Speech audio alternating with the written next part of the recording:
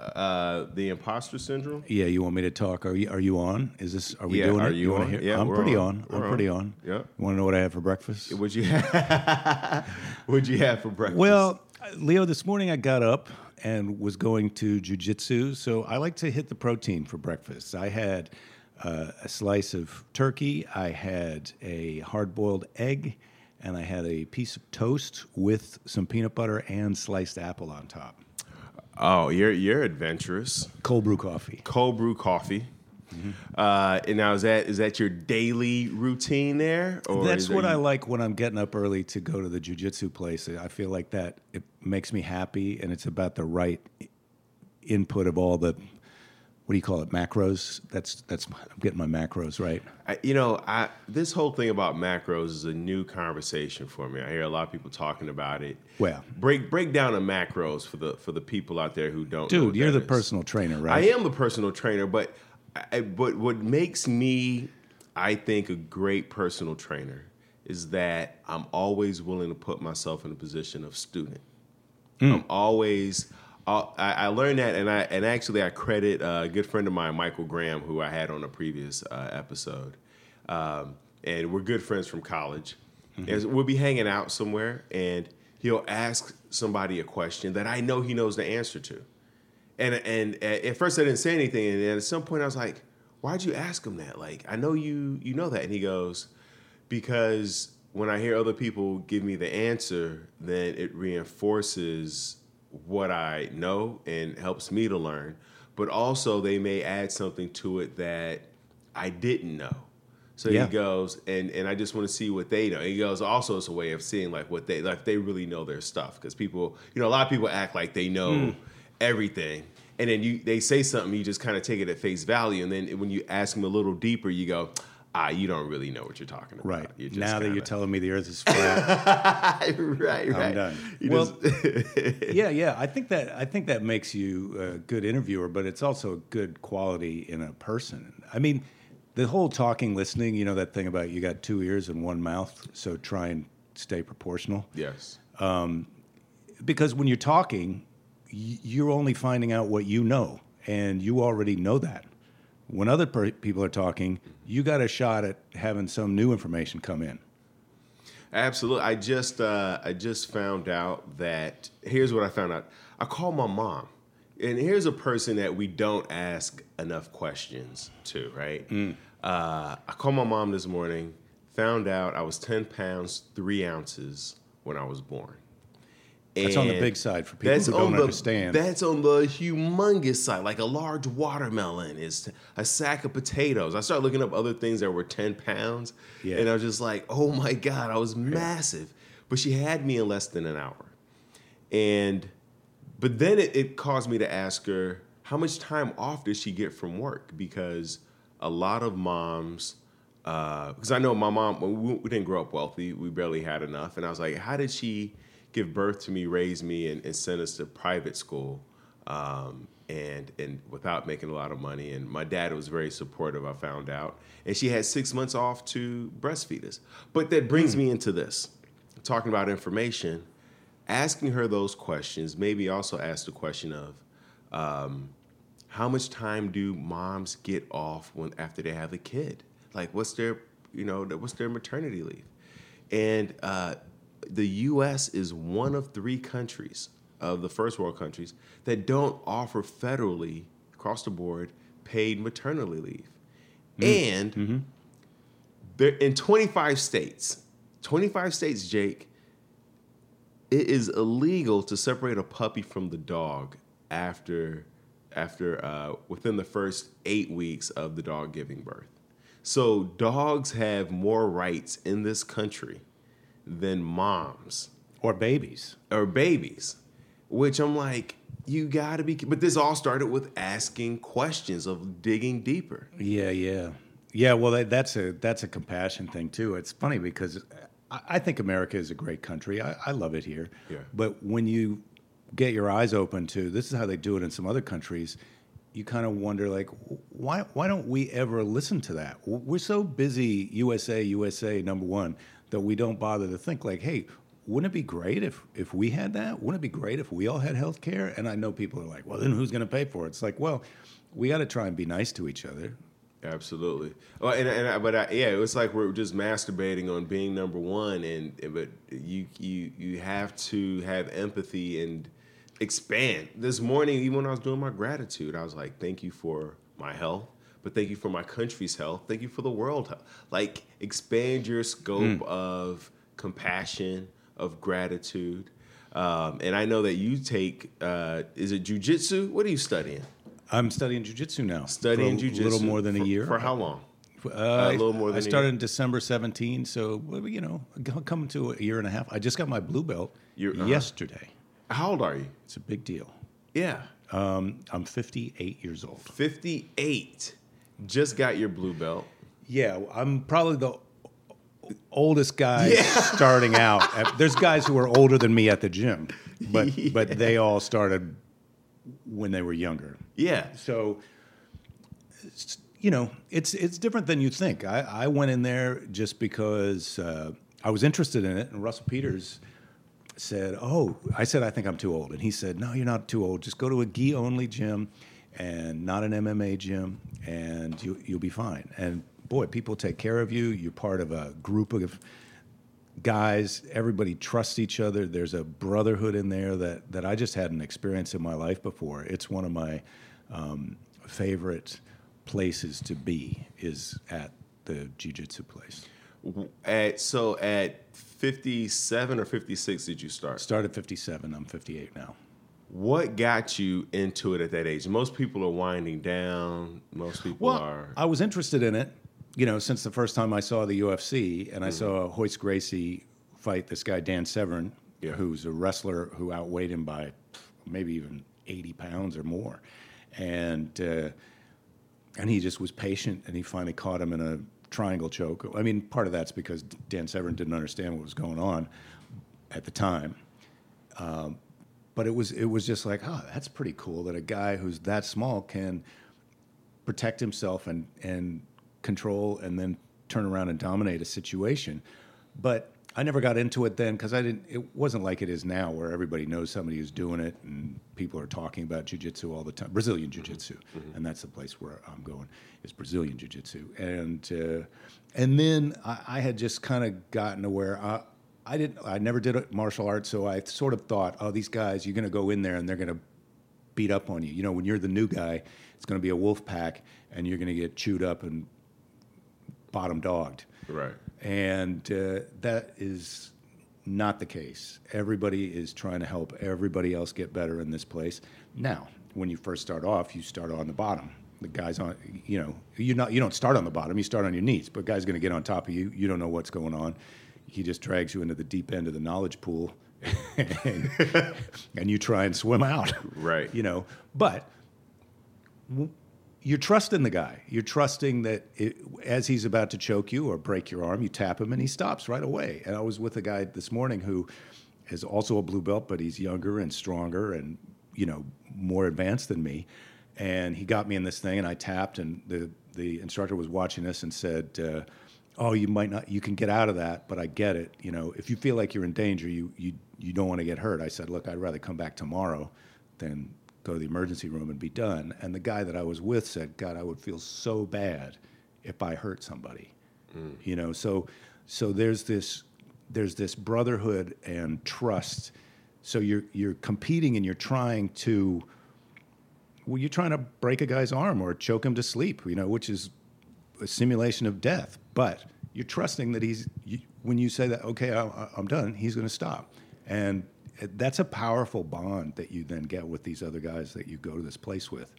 And also, we were talking about before we started recording, we're talking about meditation. And I feel like connected to that is flow, right? This idea that you're 100% engaged in what you're doing in that moment. And jiu-jitsu, you are 100% mentally engaged and you are 100% physically engaged. But you're not just engaged in what you're doing, you're engaged in what the other person is doing as well. And so it's a weird kind of, intimacy is the wrong word, but you're deeply connected physically and mentally to this other person because you're trying to figure out what they're trying to do and you're trying to figure out what you're going to do to counter what they're doing. I know it's people who don't really understand fighting or martial arts. When they watch it, they think it's just a brutal sport and people trying to kill each other. But there's also a flow to it and I don't want to say harmony is the word, but there's in order for you to be an effective fighter, you also have to be really tuned in and listening. This is your body listening to their body. Yeah. Right? Going back to listening and versus talking. It's you have to feel and anticipate what they're going to do. And it also, I would imagine, transfers over into your relationships, right? Like you're married and you have a daughter. How old's your daughter? She's 14, going to be 15. And how old is and how long you been married? We're coming on 17 years. Wow. Right. So, I mean, even conversation, dialogue, me and you, we get breakfast a lot and it's like just even maybe trying to get your daughter to take guitar lessons or something like that. Yeah. It's like, does it come into play? Does some of the philosophy transfer over into? Well, I think yes. I mean, there's analogies and then there's kind of direct connections. Like analogy-wise, to me, when you're with a kid, when you're with your child, you want to try and treat them as if they're as much as possible an autonomous person, that you value their opinions and if they don't want to do something, you try and appeal to the reasoning behind what you want to do. You don't want to get to because I said so if you don't have to, because you're trying to teach them to make good choices when it's their turn to make choices. So if they don't understand why you're making the choice that you're making for them, then they can be in trouble later on. When they're leading their own lives, they're on their own, and they go, yeah, well, he's not here, so I don't have to do that. And it's like, well, okay, you just need to know if you're not going to do that, this is the consequence that's going to happen. And so we try and relate to that. Patience is a thing in jiu-jitsu. Sometimes you got to, the expression is you got to be the nail before you're the hammer. You got to figure out how to get off the bottom before you can be on top. And when you're on the bottom, it's uncomfortable sometimes. And when you're about to get armbarred or choked or somebody's got a hold of you and you're trying to escape, you're trying to stay calm and patient and wait for your moment to take your most decisive action. And I feel like that comfort in uncomfortable situations is something that I think a lot of people aren't used to. I think a lot of people, when they get into a conversation, they have a go-to of aggression or a go-to of threats of, people now act like they want to fight you all the time. And it's like, look, let's get real. You don't want to fight me. You're going to swing on me because I cut you off in traffic? You want to swing on me because I didn't realize that you were ahead of me in the line at the bank? I mean, let's just stay calm and talk about this for a minute. We don't have to do that. And, right. And because it's funny because it's the people who know how to handle themselves, who know how to engage, are the ones who actually don't want to fight and want to, be hands off. That's right. And the guys who maybe they watched a YouTube clip on how to throw a punch or kick. Those are the guys who want to fight and right. If you're a black belt in some martial art or you're a trained boxer who's competed, like if it goes to fighting, and second of all, most of the people who want to fight you, a lot of times in our job at night doing stand-up, they've been drinking. It's like, look, right. I know something you don't know, and also you're drunk. So it's stupid for us to fight. It's stupid from your point of view, but like, look, the thing that I'm talking about on stage is like you only have to take one jiu-jitsu class to realize you got no business fighting anyone. And the guys who are good don't have to fight. I mean, there's cops in there and all that, so they get in situations where they have to engage because someone's grabbing onto them. But what you want to do in life is just like, hey, I'm sorry, have a good day, I'll see you later. What kind of mindset is guiding you through life? And the reason why I ask that is because you've done Letterman over 20 times. 46 times. 46 times, David Letterman.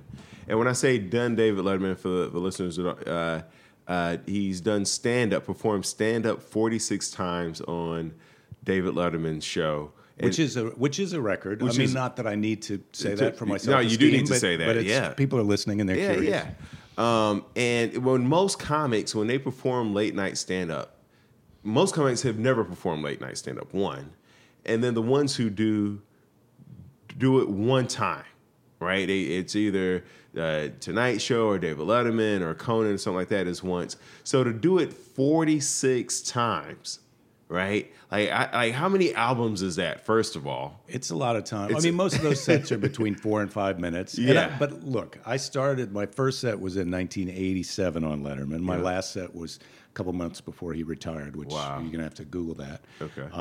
But he was a fan of mine, and I was a fan of his. And, I feel like we all know people in life who they figure out how to do one thing good, and they just keep doing it. And that's a little bit of what I figured out how to do that. And he was supportive and nice enough to keep inviting me back. And I really enjoyed doing it. Of course, it's a different world now. When I started, there was no, I want to think back, but there was barely VHS video rental back then. Right. And now with DVDs, people are quitting making DVDs. You can watch everything online. So people are doing their own videos of their stand-up. Everybody's got our Netflix special now, and so things are quite a bit different. But when I started, that was the thing to do as a stand-up, is to try and get on Letterman or the Tonight Show, and then try and get a HBO or a Showtime special. Well, what's crazy is there's so much talk about artificial intelligence, and the computers are coming in. The computers are taking our jobs. But you just indicated like it's already happened to you, right? Because of technology, because of computers. Now you've had to transition from what was your strength in terms of doing these Lettermans, these 5-minute spots on Letterman. Yeah. And now you've had to figure out another lane of focus, right? Because, like you said, the VHS to streaming, now like people aren't consuming it the same way. And Letterman's not on the air anymore. You know, that's the other thing. But even the guys who are on air, like James Corden and Jimmy Kimmel, Jimmy Fallon, those shows don't mean as much as a stand-up as they used to. I mean, they're great. Right. And I'm not insulting those shows. I think they're great, and I would be proud to be on any one of those shows. But they don't mean what they used to mean. The game generally is still the same to me when I look at it. What do I know? I'm 58. But the game is still the same in the sense of get famous, sell tickets. Get famous, sell tickets. So the more well-known you are, the better chances are that when you come to a comedy club in some town, enough people are going to know who you are that they're going to pay for a ticket to come see your show. Mm-hmm. That's what you want. That's what everybody wants. But back in the day when I started, the ways to get famous were simple. It was like you don't have to sit around at home and figure that out. It's you get on Letterman, you get on the Tonight Show, you do an HBO or a Showtime special, and you're all set. Mm-hmm. But now there's so many new ways to get famous. So in one sense, it's great, and there's so many great comedians out there, struggling for, kind of roughly the same amount of spots. I think we're on the threshold of a new way of setting up live shows, my opinion. But now you don't have to get famous by getting a gatekeeper at HBO or Jimmy Kimmel's show to put you on.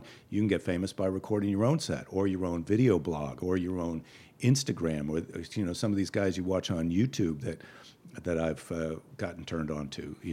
Yeah, back in the day, it was all about, working for somebody else, and then that company would take care of you, whether it was through health benefits or whatever, and then you hope to retire in a company. And same thing in the entertainment field. It was like there was a format, there was a blueprint, and now no matter what industry you're in, everything's the Wild West, right? It's like you could be working for somebody, but who knows if that company's going to be around forever, or if technology's not going to come in and swoop out your position. So how do you stay adaptable? How do you stay flexible? How do you stay? When you say Wild West, to me, that's what I was talking about. Also, it's that the amount of ways that there are to get famous. And you know, this study, I can't remember the study, but the more choices that people have, the more anxious and a little bit less happy they get. Wow. Right. So Right. if you just got a few choices, you could make a rational choice. I want to try and get on Letterman, or I want to try and get a special on this channel, or I want to try and be a writer on a sitcom. But now there's so many choices and so many things for you to try and figure out how you're going to spend your time. You can't do all of them, you know, like Instagram. I'm on Instagram. I really like it. I'm just waking up to how to have fun and do it and enjoy it. You and I talk about how to do that and the hashtags, and it's hard to learn it. Not that I'm some old guy who has a hard time learning stuff, but there's things that young people know that's just intuitive about. Absolutely. This is the hashtags you put on. This is how you connect to the other people who are doing your thing. And, you know, what are the age of what's the demographic of the people who are most likely to come to your show, and how do you let them know that you're going to be there once you're famous enough? I mean, I feel like in St. Louis, is there 200 people who want to come see me? Definitely. How do I let them know I'm coming? That's the question. And you're either doing that on your own social, Instagram, Facebook, Twitter, whatever you're doing, or you're buying an ad and putting it on one of those, or YouTube, or, you know, you're doing your hot podcast. It's always been a hustle, but now there's so many different ways to hustle that I think people can get distracted flitting around like a bee to all the different flowers, instead of like just figure out one or two that you're really good at and where you're making a connection. And hone in. You know, it's the same thing with dating. It's like there's all these different, you know, I know you've been married for a while, but just so many different dating apps, you know, from eHarmony to Match.com to Tinder to Hinge to Coffee Meets Bagel to Bumble to Plenty of Fish. It's like, it's just a sea of options. I got about half of those I didn't even know. Yeah. And, you know, and then they got the niche ones, right? Like Farmers Only, or Daughters of Farmers. It's like, it gets specific. J-Date. It gets real. And then the one for if you're married and you want to step, it's like, it's endless. And like you said, the more options you have, the less happy you are, the more anxious you are. How do you focus? What do you do to how do you decide? Well, first of all, I would not set myself up as an expert on any of this stuff. So you just keep in mind, if you're listening to this, you got as much know-how about how to decide what you're doing or focus on your thing as I do. But, you know, for me, I think about it a lot now, because I'm at a point in my life where I can look back on a lot of things that happened in my career, a lot of things that I did, and then choices that I make, and have a kind of a different perspective, and so a deeper understanding of the things that I did at the time that I did them. Now I've got a better perspective on what was going on then, and I'm really trying to figure out, like, how did I get here? That's what we're all asking. What happened? Where am I going? If you're in your 20s and 30s, you're like, where am I going? If you're in your 40s and 50s, a lot of times you're asking yourself, how did I get here? And I feel like I made a lot of choices in my career that were based on my personal happiness. For example, moving to the beach here to Santa Monica, or they were based on it's going to be more fun to do this and rewarding to do this, creative or friend-wise or travel-wise, than to do that. Mm-hmm. And so, you know, there were opportunities in the past, in the 90s, for me to be, you want to host this show, you know, one of those evening at the Caroline's Improv, whatever type of show. You want to be the host of this. And I did one of those shows for Comedy Central, and I really enjoyed it. Looking back, maybe I would have done more of that, because that helps you be more famous now and more known to people now, to be able to go out and do the comedy clubs that you want to do. So from a pragmatic standpoint, maybe I did that. But I turned it down because I felt like I did that. It was okay. That's not so much what I would be interested in, you know? And I thought when I was younger, I oh, it'd be cool to be an actor. It'd be cool to be an actor like Tom Hanks or Jim Carrey, where you get to do comedy, or Robin Williams, where you do comedy and you also can be serious. But then I also want to keep doing stand-up. I was never the person like, I remember Ellen back in the day, DeGeneres, who I was friends with a little bit back then. She couldn't wait to get successful, and so she didn't want to keep doing stand-up because it's rough in comedy clubs. You know, you got to especially for a woman, and at that time. Yeah, absolutely. Right. And so I was always a person like, I like doing that. I want to keep doing that. And I had a disappointment in 1998, which seems it's 21 years ago now, right? But I had disappointment in a pilot that I did that was so close to going, and it was good when it finally got shot. But there was executives turned over at the network, and I was like, man, I am so tired of other people being in charge of whether or not I get to do show business. And I just said, I have a job in show business. I'm going to go on the road, and I'm going to do these clubs. I'm going to write new material. I'm going to connect to these audiences, and I'm going to enjoy myself. And that's basically what I've been doing for that last 21 years. And I've loved it. But then also there's a little bit of like, how did I get here? It's like, oh, I made that choice. I made that choice then. And I don't know, maybe there was a little bit about having my feelings hurt and not putting myself out there. But when I'm honest with myself, it's also a little bit about, I like doing this better than I like doing that. Right. And so that's what I did. And I kind of got away with it. I don't know that if you're 35 years now and you 35 years old now and you say, look, I want to do stand-up comedy for the next 20 years, and maybe I'm going to get to do a few theaters, but I'm not going to blow up and be huge like Bill Burr or somebody. Can I do that? You know, I don't know. I don't think the world has changed. The world has turned since then. And so that's why when I say, you know, you can't go by me, I was making my choices at a different time than now. But you talked about you know, your feelings were hurt, and you responded to that by taking action, taking ownership. Is that how you usually respond when your feelings are hurt? Yeah, that's a pretty. I don't know. I'd have to think for a little while to come up with if that's a generalization. I feel like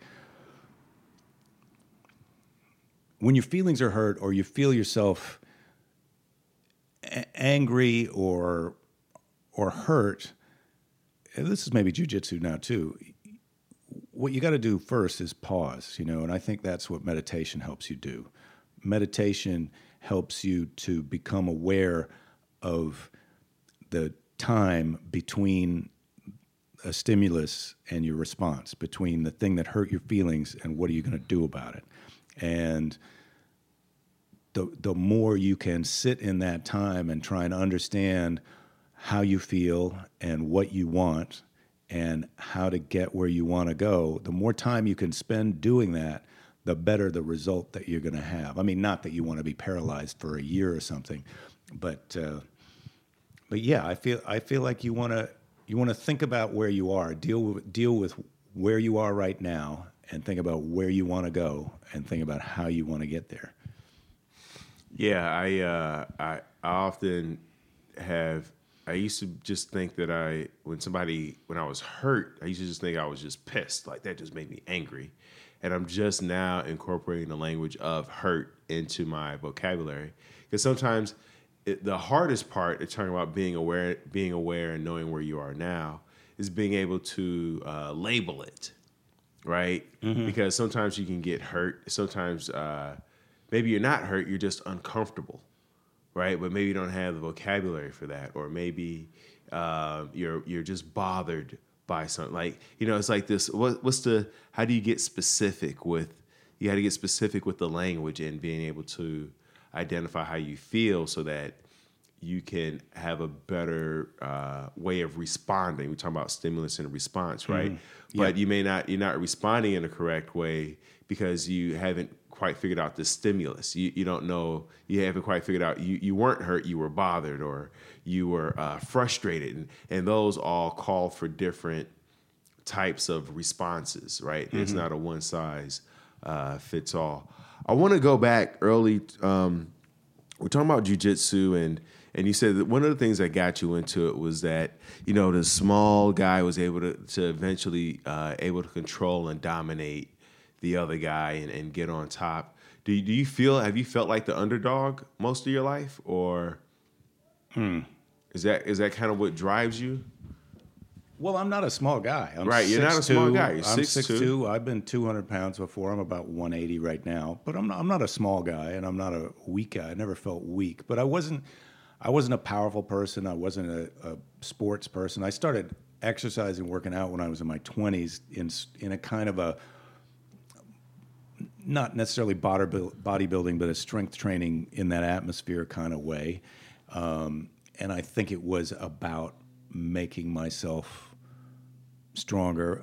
I don't think of myself as an underdog, but I've always, look, when I started taking jiu-jitsu, the guy, you know, the professor, the head guy, Hanato Magno at Street Sports in Santa Monica, if you want to go there, it's a great place, would always do these, like sometimes the class would be about self-defense, and he's talking about on the street, when you're on the street, when you're in a fight on the street. And it's like, there's 20-year-old guys in there who maybe are going to get in a fight in the street. But I'm, at that time, 57, 58 now. I've never been in a fight on the street, and I know how to not get in a fight on the street. So, I mean, this is one of the things that I joke about in my act. Like, you don't really have to take jiu-jitsu to be a black belt, because a black belt knows he can't fight anybody because he knows what he can do, and he knows he's dangerous. And so he can't fight anybody. So if you just tell yourself, I'm dangerous, I can't fight anybody, I'm just going to apologize and get out of the situation. I already knew that. I already knew how to do that. I already knew how to apologize and back off and get out of something. And I always felt small about it. I always felt like I'm getting dominated. It would be great to not have to take this shit from another person. But that's all happening in your head. That's all that's what you're doing. You know, when, somebody does this and you say, when you did that, it made me feel like this. That's a choice that you're making. Now, maybe they got some intent going on too, but you don't have to choose it that way. You don't have to say, what you did made me have to fight you. Like, who's in control? They're in control. You're not in control. What you do then makes I have to fight you? You're in control. I don't want that. I want to be in control. You do whatever you want. I don't have to fight you. It's so true. It's like, I love what you said about, you could either choose to be like, I'm not fighting because I'm weak, or I'm not fighting because I'm so powerful and I can hurt you and I can devastate you. And, but you make that decision, and it's not based on skill level, because either way, no matter what you decide, you could be wrong. It could, right? You could think that you're the baddest, and then you fight this person, get your butt kicked. You ever watch that UFC? There's some people who are badasses, right? And they get hurt. Yes. You cannot win them all. You cannot win every fight. And any day could be the day where you decide somebody did something that made you have to fight them, and now you made a mistake, or they got in some lucky punch, or you didn't know they had a rock in their hand, and now you're unconscious, or your neck's broken. No, thank you. I mean, it's the same thing with like a breakup, right? Where, you could decide that the person left you because you're not enough, or you could decide the person left you because you're too much, or they have their own thing going on. But you decide what the reason was, and it is outside of. They're going to give you their reason. They're going to be like, well, because you blah, blah, blah. That doesn't mean it's the reason. It's just their reason, and you have yours, and you don't have to agree. It's just, all right, if that's what you feel, great, and this is how I feel, great, adios. Right. It's hard to get to that place. Yeah. I mean, everybody wants to give a fair chance to see if they can work something out. But yeah, I remember a long time ago, one of my friends who was famous and successful said to me, if some other guy can steal your girlfriend or your wife, they can have her. That's who you want to be with. You got to lock her in the house. You got to keep an eye on her all the time. That's who you want. Cameras set up. That's who you want. No. And I feel the same way, and it's amazing how I was dating a girl from Puerto Rico, and in her head, it meant I didn't care about her, because she was used to being with possessive guys and guys who were checking in on her all the time. And I'm like, I'm not that guy. Like, it would be egotistical of me to think that I can do something to make you, to make sure that you stay with me and make sure you never leave. I mean, yeah, there are things, I can do to, there are things that you should do in a relationship that we talk, spending time for blah, blah, blah. But at the end of the day, I could do all the right things and it still not work out. That's just life. Well, right. I would say in my personal life, in my career, every job that everybody has, but especially in stand-up or show business, there's a want to and a have to. You have to do something to earn money to support your life. Right. But hopefully there's enough want to in your job. Like I want to go to St. Louis and do a show. Right. Now, yeah, I'm not crazy about getting up at 4 a.m. to go to the airport or to get up and do radio or all that. But you got to, to me, a little trick hack workaround is keep your eye on the want to and minimize the have to in your life. Because also, I think everybody wants to act like we're in a force-based world. That like the reason to learn jiu-jitsu or fighting is because you're going to dominate, you're going to make somebody do something. And the reality is, you can only make somebody do something if you're ready to fight them and constantly pour attention into controlling them all the time. And that's not a recipe for your happiness, certainly not for their happiness. What you want to do is to figure out a way, and this goes back to what I was saying about with kids. You want to figure out a way to get them to realize they want to do the same thing you want to do, or you both want to do some version of something that's a compromise or somewhere in there. You want to keep in the want to and get people to. You want to convince people. You don't want to force people. What do you have siblings? I got one sister. You have a sister. She older or younger? She's 3.5 years younger. Wow. And did you guys grow up close together, or was there fighting, or did she beat you up, or did you beat her she was up? younger. She was younger. So there's some forceful younger sisters out there. Well, like we were saying, I wasn't a dominating guy. I mean, like I said, in college, in my early 20s, I started exercising and working out to see if I could get a little bigger. But I was a skinny kid and not good at sports, and But I was never worried about her. She wasn't a domineering person. She's a very strong person. Right. But we may have fought a little bit when we were kids, but because of our gender difference and our age difference, we weren't really pals. Now, we both kind of come a little more together now because we're adults, and hopefully as an adult, you're also working on yourself and your issues, and you're trying to develop deeper connections to other people and become not just tolerant, but interested in what other people's challenges are or why they're doing what they're doing. And since we shared our childhood, it's great to talk to her about that stuff, because everybody's childhood is, even people who had a great childhood, there's some things in there that you're still trying to that happened. How does that inform who I am now? So at 58, you're still uncovering those layers. You're still peeling back. At 43, I'm peeling back those layers. I'm looking back like, whoa, Yeah, I feel like somewhere in my 50s, I kind of got to a place where I feel I understand that stuff. Although there's still definitely things that come up sometimes with that response when you have that pause between something that happened to you and what you think you're going to do next. And you go through the list of the multiple choice of what you could do, you realize, man, sometimes there's a couple of those in that multiple choice that got programmed. That's some software that got put in when you were a kid, and you got to okay, well, if you're in a multiple choice test, the first thing you want to do is rule out the obviously wrong answers. And so there's still a few of those in there at 58. There's still a few obviously wrong answers. But if you don't take that moment to think about it, a lot of times they think about, well, of course this is what I'm going to call this person an asshole right to their face. I'm going to start screaming in this public establishment because of something that somebody else did that probably has nothing to do with me. I have a sister who's 4 years younger than myself also, and similar relationship where we grew up. Not close, but not far either. It was just, she's my younger sister. She wanted to play with me, and I'd be like, scram, kid, and I go play with my boys. But now that we've gotten older, we've definitely gotten a lot closer. We were adults, and And it's funny, like rehashing our childhood and talking about our experiences. It's funny how you can grow up in the same house with someone and realize you had completely different experiences and Oh, yeah. perspectives on how your life was. Were your parents around growing up?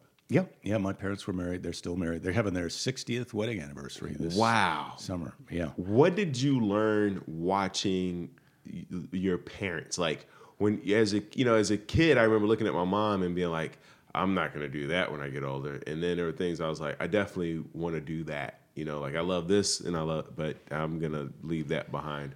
What now that you're married now, are there things that you're like, I want to transfer, some of these things over To to your current relationship and outlook on life. Just looking at how your parents interacted. Yeah, I don't know. I don't think it's fair for me to tell too much of their story, even though some of it they've told me. Fair enough. But just suffice it to say that I probably seem like an older person to the person who's listening right now, and so that means my parents are in their 80s. So there's no denying they're old, and they're from a very different time to this time now. My mother would always say that there weren't any books about raising children. I mean, there was a book. There was a Dr. Spock baby book, but the advice that parents were giving then was very sparse, and it was very different than the advice people get now. And they grew up in a time where divorce was super stigmatized, and even though people did get divorced when I was a kid, it was much rarer then than now. And I think my parents kind of felt a little bit like, they love each other and they appreciate each other and they've been through it with each other, but there's a little bit, that movie where I think it's Tony Curtis and Sidney Poitier escape from prison and they're handcuffed together and they got to figure it out. Yeah. I feel like my parents' marriage was a little bit like that. There was a little bit like, we're going to have to figure this out. And when you're handcuffed to another person, sometimes they can yank that chain a little hard. Oh, yeah. I think people in relationships, sometimes you got to stop and think about, like, look, there's a high barrier to exit for this other person. Mm-hmm. And am I taking advantage of that? Am I being enough of an asshole to where it's like I can get away with being this big of an asshole to this person that I would never do to one of my friends? Right. Because our friendship will be over. But I can get away with it in this marriage because it's hard to get divorced. Mm-hmm. And you got to remind yourself when you're in that pause, like, this is my favorite person. This is my favorite person in the world. I decided to marry this person, to spend my life with this person. I feel like I owe it to that part of me that knows that to treat her, my wife, just a little bit better than everybody else. And it's hard to stay in that spot. So I would say I learned that from my parents, but a little bit from like, okay, I see how they were sometimes, and I try and reverse that. But, my wife, it's not like I'm some kind of a saint and my wife is an abusive jerk. I mean, we all have our moments where you take your turn being the person who's got to do some apologizing or cooling down. And I feel like my wife has been, now people go to therapy. When I first started to go to see a therapist when I was 29, it was like crazy people did that. Like Woody Allen was going to see a therapist, but nobody I knew was doing it. I mean, it turned out somebody was, and that's who put me onto it. But it was like to be able to try and work on yourself and figure out, why am I doing what I'm doing? How do I get more choices into that multiple choice? What am I going to do next that are higher quality, are going to be more productive, take me closer to where I want to be in my life? That's something that I worked on with myself, but my wife is also working on, and I feel like now, then when you have a kid, it's a whole new game changer. When you get in a relationship like a marriage with somebody, you start working out like, this is who I am and you're not doing me right. And you got to kind of realize, look, this relationship is important. So I got to back off of that and engage with this person and reach some kind of understanding that we're both not a force base, but a choice base. We got to make a choice that we both like about what's going to happen next. And then when you have a kid, they bring up that stuff too, because it's different when you're married. Like, I'm invested in this marriage, but when you got a kid, she's your kid no matter what. So if you put her in a spot where she's going to fight you back and get adversarial with you, that's you made a mistake. You know, you want to keep it quiet. I'm always trying to, if someone else raises their voice, don't raise my voice. And it's very hard when some thermodynamics, when you put heat into a situation, it gets hotter. And so when someone else is putting heat in, it's very hard not to reciprocate. It's very hard not to put more heat in yourself. You know, you raise your voice, I'm going to raise my voice. But thermodynamically, you're never going to get something to cool down by putting heat in. You got to chill it. You got to chill it out. You got to slow it down. You got to stay calm. You got to try and call the other person's attention to it. Like, hey, why don't we take a break and see if we can get our voices down and talk about this and see if we can work towards something that's going to work for us. But that's a real complicated thing. And I feel like that's something that in our family, that's the lesson of the day for the last few years, you know. What, at the age of 29, what were you going to therapy for? I was in a relationship that was, it wasn't good for me. And again, I was young. I didn't understand myself. She was young. She didn't understand herself. I think she still had some hard feelings about this, but I needed to either say, look, we need to work towards something that's going to work for me, or eventually we got to the point where I was like, look, I can't stay in this. I can't keep listening to you tell me that I'm a jerk and I'm not doing the right thing, and I can't change the things that I can't just completely do what you want. And so I needed to get out of that relationship. It was a real struggle for me because I really cared for her, and we just couldn't work that out. And I needed to get with a therapist to be able to unwrap all of that feelings and why I felt like I wanted to keep staying when it wasn't working, and you know, I just needed to personally grow a little bit, and I needed to extricate myself from that situation, and it was very difficult. You know, when you're in a situation that is hurting your feelings or making you angry or making you feel like you are less than, you can sometimes feel like, is this my fault? Do I deserve this?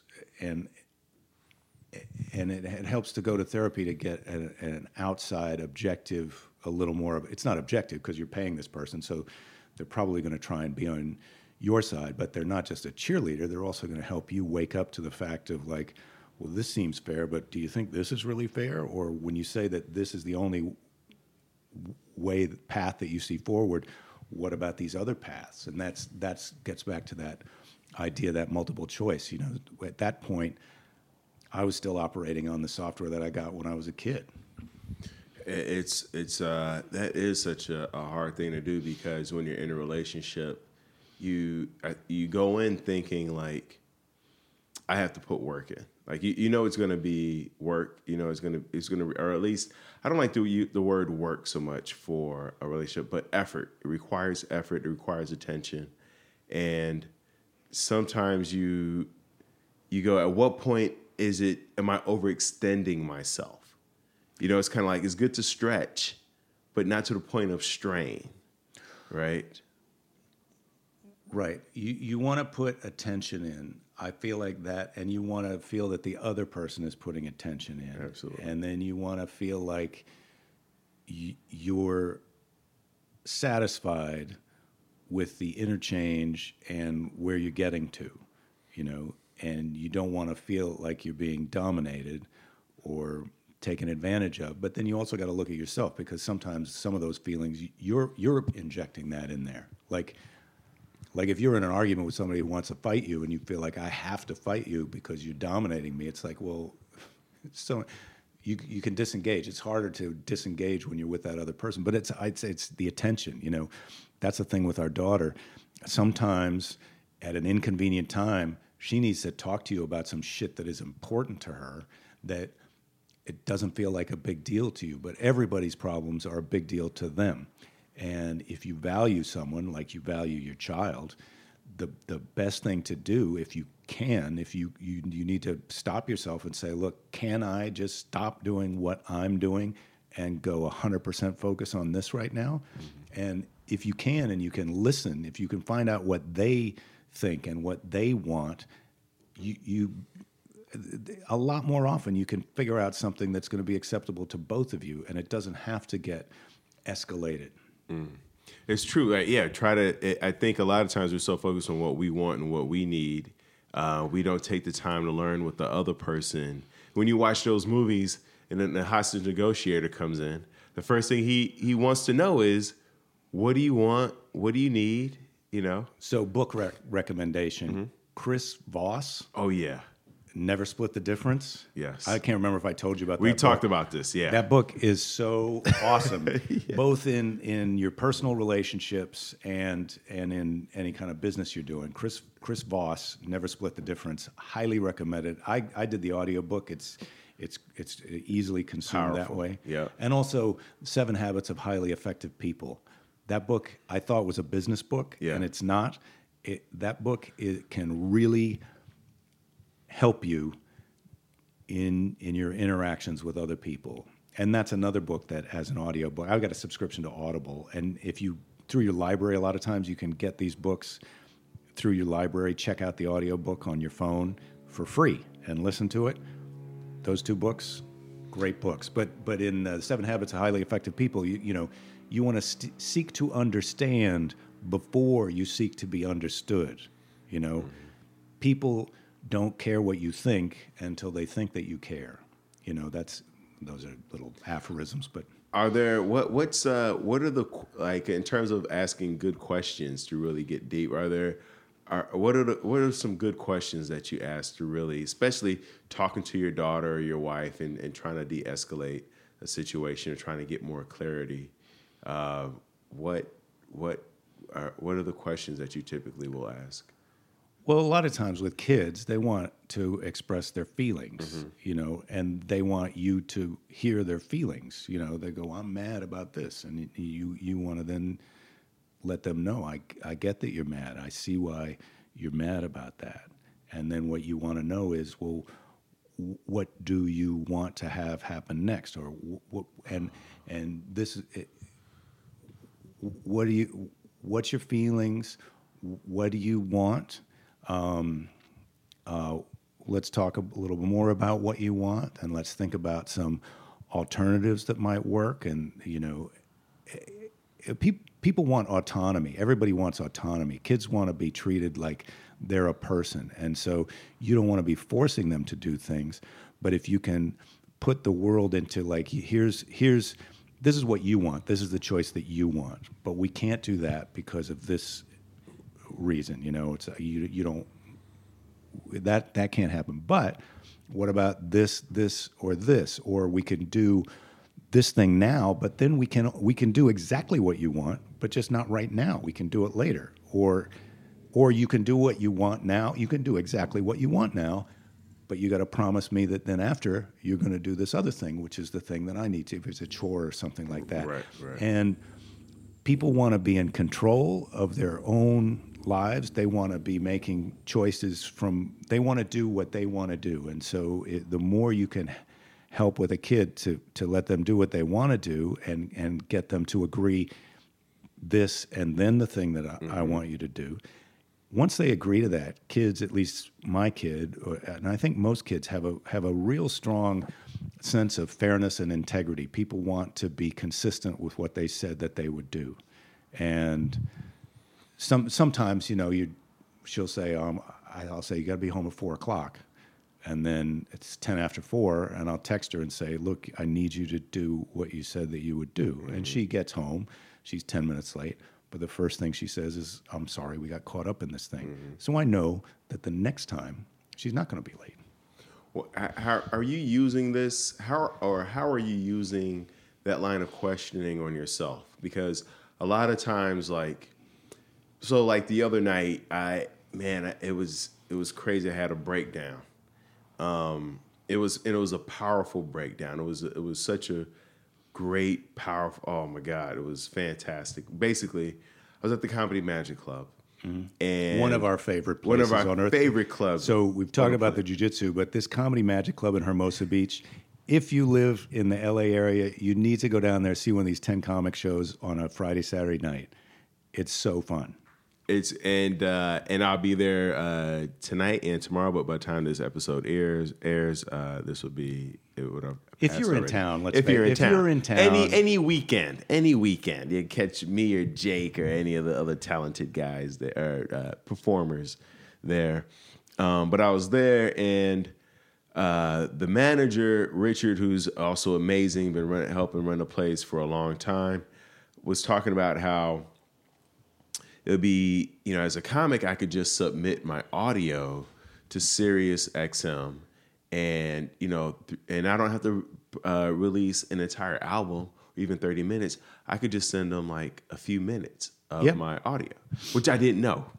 I didn't know that either. And he said, and you get paid. and you get paid when they pay and those you get tracks. paid very nicely, right? Oh, it's pretty nice, yeah. And I've talked to some other comics, and they've told me what they've gotten from just a few minutes of their stand-up being. I was like, are you kidding me, right? Like, and it was interesting because on one hand, I was excited about this opportunity to make some money off of my art and creativity, and to have more autonomy if I make the money that people are saying I can make off of this.